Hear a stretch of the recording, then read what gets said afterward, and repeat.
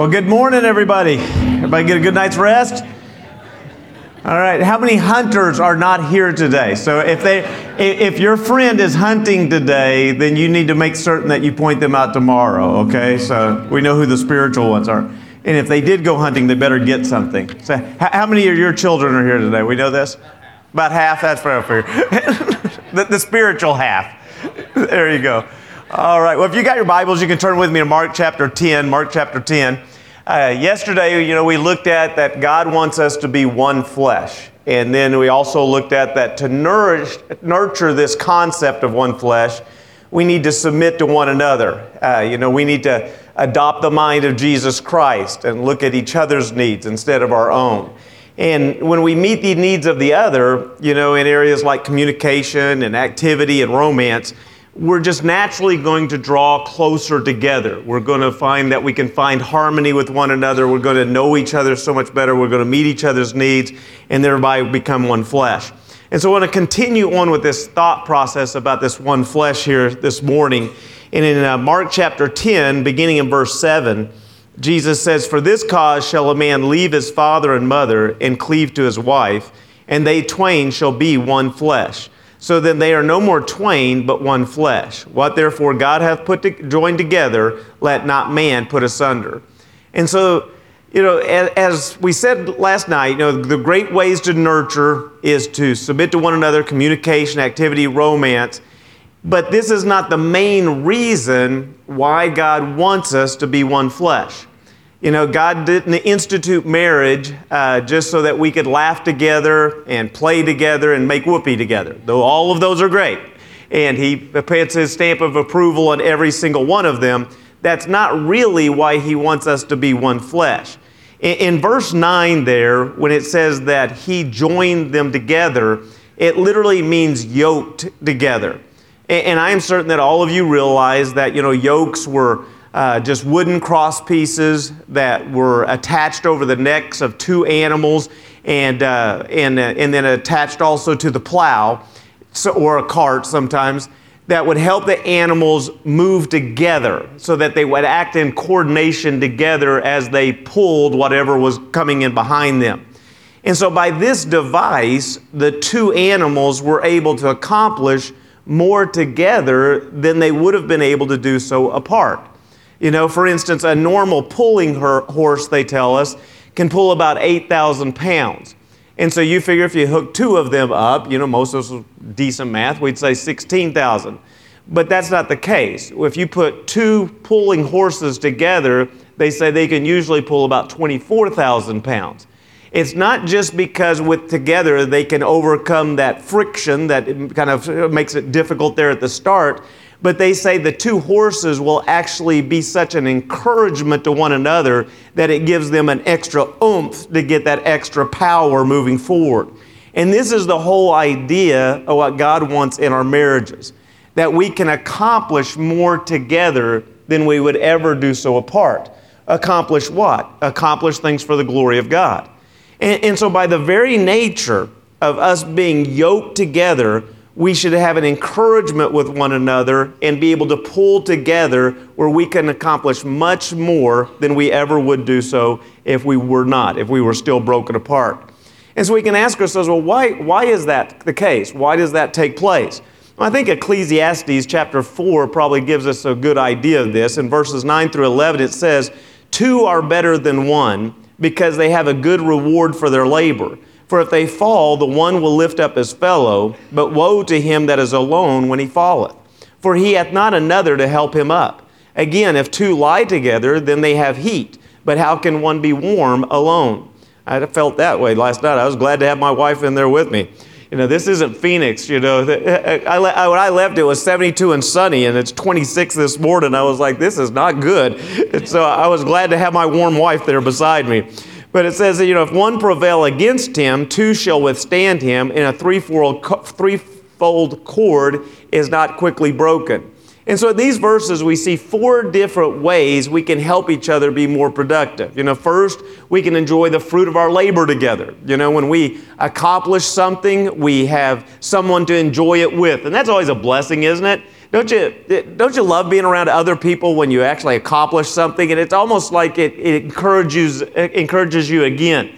I was always played a lot of golf when I was growing up and things like that. And every once in a while you'd hear about somebody make a hole in one, but they'd be all alone. And it's like, well, that's like not making it at all. I mean, it's like, who can you enjoy it with, And everybody's like, yeah, sure, you made a hole in one, whatever. And so, but it's always so much more fun to just have somebody there with you to rejoice in the victories that you have. We can feed off each other's excitement and we can feed off each other's energy. We can cheer each other on as we strive towards different achievements and different goals. And so the second thing he says here is that we can lift one another up. And so this shows that not only are two better than one during the good times, but we are better than one during the bad times as well. Everyone falls down. Not everyone, though, has someone to pick them back up. Sometimes we fall due to weariness. We just, life can be incredibly busy. A lot of stress can be involved. We can become weary with that which we're trying to accomplish. And it's always good to have somebody there beside you that can either come alongside you and help you when you're just beat, or you're not feeling well, and just have somebody encourage you in that regard. Sometimes we get tripped up by unforeseen, situations, and so we fall down there, and we need somebody just kind of come along and give us a hand and to kind of get us on the way once more. But sometimes we fall because of our sinful flesh. In those times, man, we are blessed to have a godly spouse by our side. I know Galatians chapter 6 and verse 1 says, "Brethren, if a man be overtaken with a fault, ye which are spiritual, restore such an one in the spirit of meekness, considering thyself, lest thou also be tempted." And I can't tell you how many times over the last 29 years the flesh has got the best of me.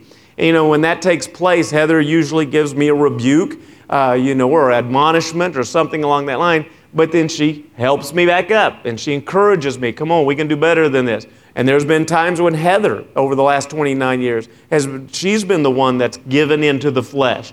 And I'll come along and I'll try to help her and maybe rebuke her sometimes, admonish her, instruct her, and then we move on again. And I'm so thankful that we've had each other through that, because both of us struggle with this thing we call the flesh. The third thing we see in this is we can give comfort to one another. And as the verse in Ecclesiastes implies about that warmth just by being near each other, there's just something blessed to know that you're going through something with someone else. It provides a comfort, It certainly does help us with our fear, just to know someone else is there. I understand that God never leaves us and He never forsakes us, and I'm so grateful for that. But sometimes it's good to have somebody that's physically there with you as well through those hard times and through those difficult times of life. And then finally, we can protect one another. Whether it be physical, verbal, or spiritual attacks, it is a blessing when you have someone that has your back. The truth is we all have blind spots, don't we? We don't see everything. And so sometimes there might be a danger that's coming toward us and we're not cognizant of it. And so it's good to have someone there beside you and say, I don't know if you're noticing this, but this is going on. I'm noticing this as far as your spirit, honey. I noticed that it ain't quite right toward this individual. I think there might be a little bit of a root of bitterness getting there. Sometimes that could actually be a physical thing. And there might be somebody, a predator type of individual that's coming for a spouse or something like that. And you need to say, hey, you need to beware of that individual. They're up to no good. And so there's a million different things that we can't always see. And it's great to have somebody else that can see those blind spots for us. And so these are just some of the reasons why we can produce more together than we can apart. It is amazing the benefits just good relationships bring, and none more than the spouse. For instance, past studies, they do this every once in a while. It always shows that those who have good relationships do better, or those who have good relationships but bad eating habits still usually live longer than those with good eating habits and bad relationships. And so, you can go out there and you can smoke and you can drink and you can eat unhealthy. But if you have some good relationships, for whatever reason, you tend to live a little bit longer. So the way I've applied that to my own life, it's better to eat ice cream with your wife than broccoli alone. And so I just stay close to her and just, I miss Brahms is what I miss. And so you enjoy that time. But the fact is that there's something about that closeness. Relationships give us a reason to continue on. It gives us the strength to continue on. And that's why people with good relationships tend to live longer. But how can this take place? So that's why this can take place, with two of us being able to accomplish more. But how does this take place? Well, we must fulfill the roles that God has ordained for us. This means that the husband has to take the lead in this. He has been commissioned by God to be the head of the home. And so the direction that we are going, or to lead our family, should be determined, obviously, first and foremost, by the will of God, through the Scriptures. And this can be found first through the Scriptures, and second, through the guidance of the Holy Spirit when it becomes more definitive. And, we need to be constantly in prayer about that. How are we leading our families? How are we leading our spouse? And once we know where we're to go, then we can then begin to formulate a plan on how we need to get there. And this is important because we need to count the cost before we tackle any endeavor. In 1911, they say that there were two groups that sought to be the first to the South Pole. And one of the groups was led by a Norwegian man by the name of Roald Amundsen, and the other was led by a British naval officer named Robert Falcon Scott. And the two decided to take completely different routes and used vastly different methods to try to get there. Roald Amundsen studied the Eskimos and other individuals that lived there in the Arctic area and did some travel there, and he determined that the best way to get to the South Pole would be to use dog sleds. And so that's what he decided to do. So therefore, when he assembled his team together, he decided, I'm going to pick some expert dog sledders, and then he picked up a couple of also expert skiers.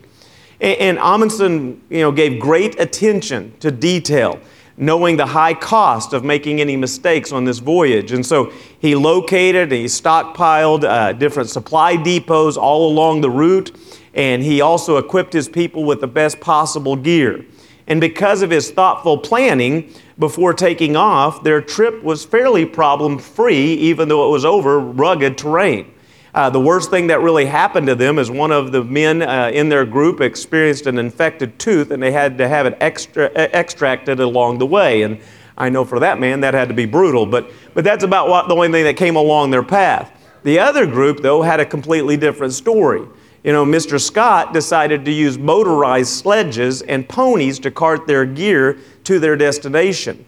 And only 5 days into the trip, their sledges would no longer work. They froze up and they just broke down. And so the ponies weren't much help either because they weren't ready for that frigid weather. And so when they reached the front of the Transantarctic Mountains, all the animals had to be killed. And so as a result, the team members actually had to haul the sledges and the equipment themselves. And it was just brutal work. And he had also supplied his team with very poor equipment. Every member of his team ended up developing frostbite, and on top of everything else, his supply depots were too far apart and they were poorly stocked, so the team was always low on water and low on food, and so they were always in a weakened capacity. And so the team arrived at the South Pole finally on January the 17th, 1912, but that was more than a month after Amundsen's team had already arrived and left. And so as if that wasn't disappointing enough, the return trip ended up being even worse. One member of the party became depressed, and he just pretty much laid down and died. Another member of the party had frostbite so bad that he could barely even walk, and so he knew he was becoming a detriment to the others because they were moving so slowly. And so it's recorded that he just walked out into blizzard, and so that he would no longer be a detriment to the others, and he died. And Scott and his final two team members made it only a little farther north before they can go no further. The return trip had already taken 2 months, and they were still 150 miles from their base camp. And it was at this location that they just stopped and they died. We know all of these things just because they kept journals and they were later found. And so here you had two groups wanting to accomplish the same thing, but one of them understood and put together a good plan where the other side did not. And men, we don't want to make the same mistake as Mr. Scott over here. We don't want to just know where we're going. We want to know how to get there. We're to be leaders. And so, for instance, when Heather and I when we got married, one of the first things we did is we decided we want to know, what does the Bible have to say about this? How should we chart our course? And so certainly we studied the scriptures, but one thing we also decided to do is that we were going to read a marriage book every single year for the first 5 years of our marriage, and that's what we did. We've read many since that point, but that first 5 years we made a committed effort so that we would read different authors that were scripturally based and that we chart off this plan as we began to continue to move forward. The next thing we did is, Pastor Durrell came along when he came to Eastland and started doing his purposeful parenting. We wanted to have children, and so we thought, we need to know how to do this. We had been children. We'd been trained by our parents and things like that. We knew some things that worked in their lives, some things that didn't, but we'd never had a good, just solid, type of a plan put in place for us to know how to rear children in a way that would be pleasing to God. So we went through his purposeful parenting 2 different times, and we didn't have kids yet. And why? Because we knew we wanted children. We were hoping we'd be blessed when we went through it a 3rd time after we had children, and so moved on from there. But we've had a plan in place for that deal. Then we went through Dave Ramsey's Financial Peace course. Why? Because we knew we need to have a financial plan for our course. What am I saying is, it's not enough just to have this vision out here. A desire without a plan is just a wish, and it doesn't mean that you're going to get there. And men, our families and our spouses need to know we know where we're headed and we have a plan to get there, and it's not just something we came up in these brains, but it's something that comes straight from the Word of God. You need to have that plan so that you know that it's going to work in the end. And so where it is the husband's position to lead, it is the wife's position to help. Your husband needs your help in formulating this plan. Why? Because you will see things that he won't see. Guys, we've got to be humble in this area. Let's face it. If you're like me, I can't even usually see the leftovers that are hidden behind the milk in the refrigerator, And so Heather goes, they're right there. They're right there. No, they're not. It's right there. Oh, never mind. It is there. And so, if we can't see that, how do we think we're going to see everything else that we need to see going on with our life's plan for us and our spouse and our family? And so, wives, we need your input here. Because again, you're going to see things that we're not going to see. He's got to be the leader. He's got to one that charts the course. But you can certainly be a help to him to kind of point out some things from the scriptures, from your own life, understanding your own family needs. And so you need to speak up at that particular time. But every wife ought to seek to be the best helpmeet that she can possibly be. And this means that you need to always be growing and expanding your spheres of understanding and your spheres of expertise. You are commanded to be submissive. You are not commanded to be weak. And I'm telling you, that has been a weird phenomenon to me that happens many times in independent Baptist ranks. We get this idea that submissiveness means weakness, and it doesn't mean anything like that. I think, you are to be meek individuals, not weak. I get on a horse, I want that horse to be trained. I don't like falling off a horse. It's high. 2, it's an incredibly powerful animal. But you get on a good horse, and that thing is a very meek animal, but it is anything but weak. It has the power to do great damage to one's life, or it has the power to pull things and to get to one place to the other. But it's power under control, and that's what we need from you ladies. If you always say something like, well, whatever you think, dear, I got news for you. That may be exhibiting submission, but you are not being a help, and you are to be both. No man should be doing everything that he thinks. That is not a good place for any man to be. I got news for you. And so, you just read Proverbs 31, ladies. That is not a weak woman at all. You listen to that virtuous woman that is described there. Notice how knowledgeable and industrious she was. She seeketh wool and flax and work willingly with her hands. She bringeth her food from afar. She riseth also while it is night and giveth meat to her household. She considereth the field and buyeth it. With the fruit of her hands she planteth the vineyard. She layeth her hands to the spindle, and her hands hold the distaff. She maketh her coverings of tapestry. Her clothing is silk and purple. She openeth her mouth with wisdom, and her tongue is in the law of kindness. And so right there we just see somebody that's very industrious. We see someone who has an understanding of what's going on around them because she knows the price of a field. We see somebody has wisdom. So in other words, she's taking in some knowledge and applying it to their life, and she can give that wisdom to others. I mean, is there any wonder why you get to the end of that particular chapter and it says, her children will rise up and call her blessed, her husband also, and praiseth her. Why? Because she's in a tremendous help. And that's what you are called to be. Now, once your plan is formulated, once you know you've got all of that together and you've got your helpmeet by your side, then what needs to happen is you need to pull together. That's the whole point. You need to pull together. And so this means that both parties have to pull. You can't have one pulling the other along plus the load. One of the biggest problems that we have in America today, we've been talking about that with the Durrells here just the last couple of days, is just flat out laziness. Just the flat out laziness that we have in our country today. I mean, we see it in workplaces all over the place, and we're seeing it in our marriages as well. It's not your fault if your parents spoiled you and did not equip you for marriage and for life. It is your fault, though, if you remain there. One of the greatest blessings of the church to me is that you have people around you who can and many times want to edify you. You know what the word edify means? It means to strengthen. It means to build up. You need to let your church body do this. You should want your church body to do this. Men need to ask other men how to work hard, how to work smart, how to rear children, and help their wives, around the house. Women need other women to teach them how to help their husband, how to care for their children, how to learn new skills, and how to keep the house.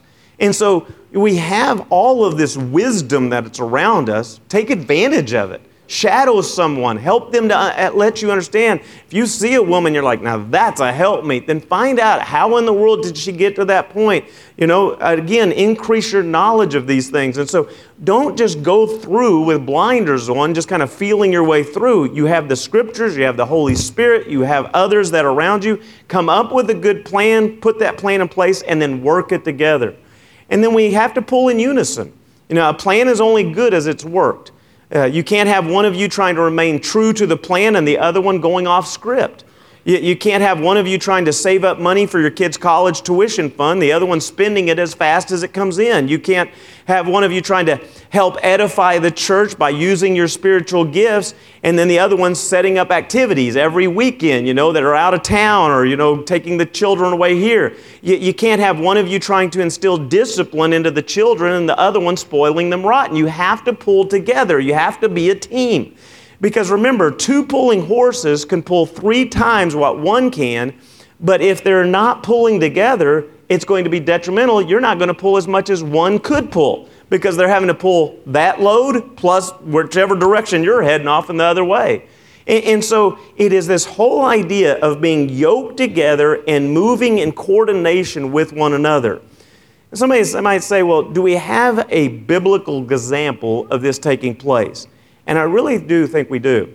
I think the best example of this in the Scriptures is manifested by Aquila and Priscilla. They are mentioned 6 times in the New Testament, and every single time they are mentioned together. It was as if you couldn't think of one of them without having to think of the other. They obviously worked as a cohesive team. According to Acts chapter 3, 18 verse 3, it says they were tent makers by trade. And so they worked together to pay the bills. Now, I'm not saying that every couple should start up their own business. I don't think that's what you have to bring out of that. But we should definitely be working towards the same end to pay those bills. To take care of one another and make certain we have what we need as a family. But they not only worked together to meet their personal needs, but the Bible says they ministered together for the glory of God. They became great blessings to the Apostle Paul. In writing to the believers in Rome, he said, "Greet Priscilla and Aquila, my helpers in Christ Jesus." And then they were able to disciple a learned Jewish teacher named Apollos. Acts chapter 18 and verse 26 says, "They took him unto them and expounded unto him the way of God more perfectly." Did you catch that? A woman was helping Apollos become a better servant of Jesus Christ. They and them. It wasn't just Aquila. It was Priscilla as well. You know, you ladies, you can't preach. That's been given to the man. That's his responsibility. You're not to teach a group of men. But that does not mean you can't speak outside the church and help a man grow in his faith in Jesus Christ. There are so many of you ladies, when I was here at Eastland Baptist Church, that instilled into me such great wisdom as a young man, helping me to grow in my walk, and you should always do so. That's what it means to be a helpmeet. That's what it means to be this strong, meek woman that God's designed you to be.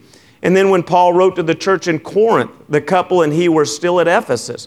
And they were allowing the church in Ephesus to actually meet in their home. 1 Corinthians chapter 16 and verse 19 states, the churches of Asia salute you. Aquila and Priscilla salute you much in the Lord with the church that is in their house. And so again and again and again in the New Testament, we see this couple working together, ministering together, pulling together for the glory of God. And so, you know, those of us who grew up or enjoy watching sports, we know the importance of teamwork, don't we? You know, we have all watched teams begin the year with so much promise because they got all these all-stars on it, or these all-pro players, and we're like, boy, that team is loaded, man. They are going to go somewhere. You know, if not the playoffs, they're going to win, you know, the championship this year. And then there's always teams that you watch, and then they just don't do anything. I mean, it's like they just implode, you know. If those are like basketball, I mean, the Lakers seem to be that over the last few years. They have loaded with talent. They can't do anything, which personally I love because I live in Phoenix and we can't stand the L.A. Lakers. And so, but the fact is, you know, we see this take place. What happens? They don't play as a team. They don't play as a team. They got loads of talent, loads of ability, but they don't pull together. And I'm telling you, it doesn't matter how smart you are as individuals. It doesn't matter how many skills that you have and how much, knowledge that you possess. If you are not pulling together, you are going to frustrate one another and you're going to fail to accomplish that which God would have you to do. You know, legendary football coach of the Green Bay Packers, Vince Lombardi, once said, individual commitment to a group effort, that is what makes a team work, a company work, a society work, a civilization work. And might I add, it makes a marriage work. Let's pray. Heavenly Father, we're grateful, Lord, for your word and for the instruction it brings. And Lord, I would ask that you would help us to see why you would have us to be one flesh. And so that is because you want to yoke us together to do great things for your glory. And Lord, through that process, Lord, that means that our marriage will be what it ought to be, and our families will be what they ought to be. And Lord, our ministries in the church will do all that you desire for them to do. And so, Lord, I just ask that you would help us to see the practical implications of this, and that we as men, Lord, would take the time to make preparation as we set the course for our family as we move together. And that, Lord, our wives will be the helpmeets that they can be. That, Lord, that they would always be constantly trying to grow, not just in their spirituality, but just in their understanding of the world in which they work within. And that, Lord, that they would understand their husbands and understand the best way that they can come and assist him. And then, Lord, once we recognize where we're headed and once we understand what our roles are to be, then help us just to begin to pull. God, give us the grace just to be obedient in this area and that we would pull together, that we would not get sidetracked, but we would just thrust forward together for your glory and for the good of others in this world. And Lord, when it's all said and done, we'll give you the praise and honor for it. In Jesus' name we pray. Amen. That was a help, wasn't it? In science, there's a principle called synergy. I think most of you understand the idea of synergy, and that's the idea that some components, once added together, are greater than the sum of their parts. So, like in math, 1 + 1 equals, but when you put two humans together, it's supposed to be more. Is that simple? So, here is how I've come to think about that. As a Christian, we have a responsibility.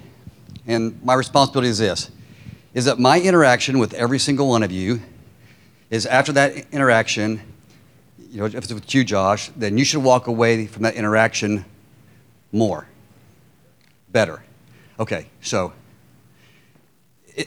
in that text in Mark, it's fascinating. It says God made male and female. And for this reason, a man shall leave his wife. That seems like a weird association, but the whole idea is what it goes back to Genesis. He was alone, and that's not good. So when he gave him Eve, he was more. Life was better. So, Terry, come here. It's like this. You know, if here's where I am in happiness and fulfillment and ability, and then in turn I join together, then together we can do this, but really it should be more than that. We should be able to be here. But God forbid, stay right there, that my interaction as her husband and as a Christian should be such that I bring her down here. Now that's unforgivable. Now on any given day, we're going to do this to each other a little bit, right? Thank you, babe. But in the course of time, we should be elevating each other. Iron sharpeneth iron. It makes it better. Christians make each other better. Marriage, God put us together because we're better, happier, more fulfilled. Life is better. We ought not ever interact in such a way with each other, and especially with the most precious gift God has given us that He's joined together, that they're not more because of the union that we have. Never subtract. Always add. That's a really simple goal. Always add to whatever your spouse needs. Happiness, joy, fulfillment, ability, whatever else. When you go to heaven one day, one of the judgments you're going to have is for the standing of that person. Because there's no one else as a married couple who can do more for that person than you. And that's a pretty serious Christian responsibility. So second sermon today, just was thinking about that. And it's real simple for me. Elevate people. Elevate your spouse. Don't take away from them. That's not why God put you together, is to ever bring them down. You raise them up.